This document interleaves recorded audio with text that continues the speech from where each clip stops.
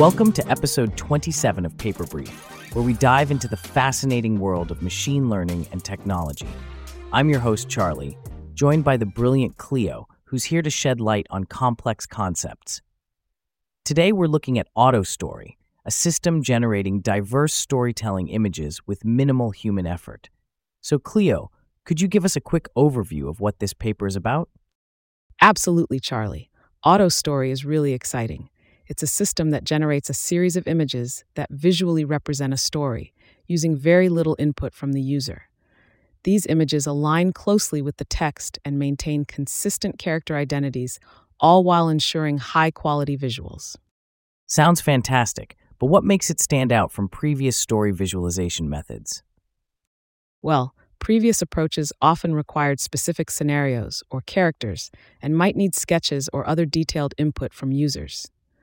AutoStory simplifies the process significantly by using layout planning through large language models and then creating detailed images with minimal user interaction. Right, I love the sound of that. So how does the system actually create these images? It starts with layout planning using sparse control conditions like bounding boxes.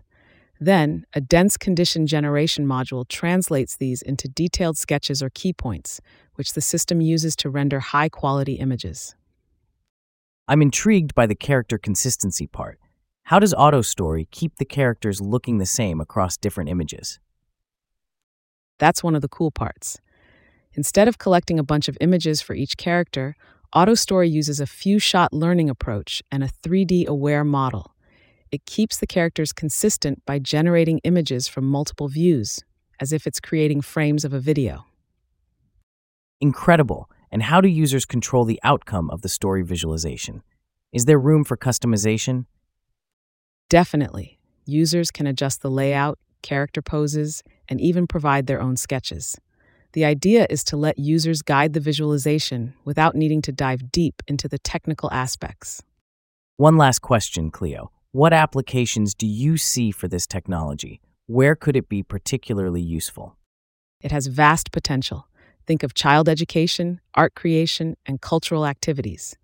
It's a tool that could democratize visual storytelling and support creators across various domains. Thank you so much, Cleo. That's all for today's episode of Paper Brief. We hope you enjoyed this look into AutoStory, and we look forward to bringing you more exciting insights next time. Catch you all later.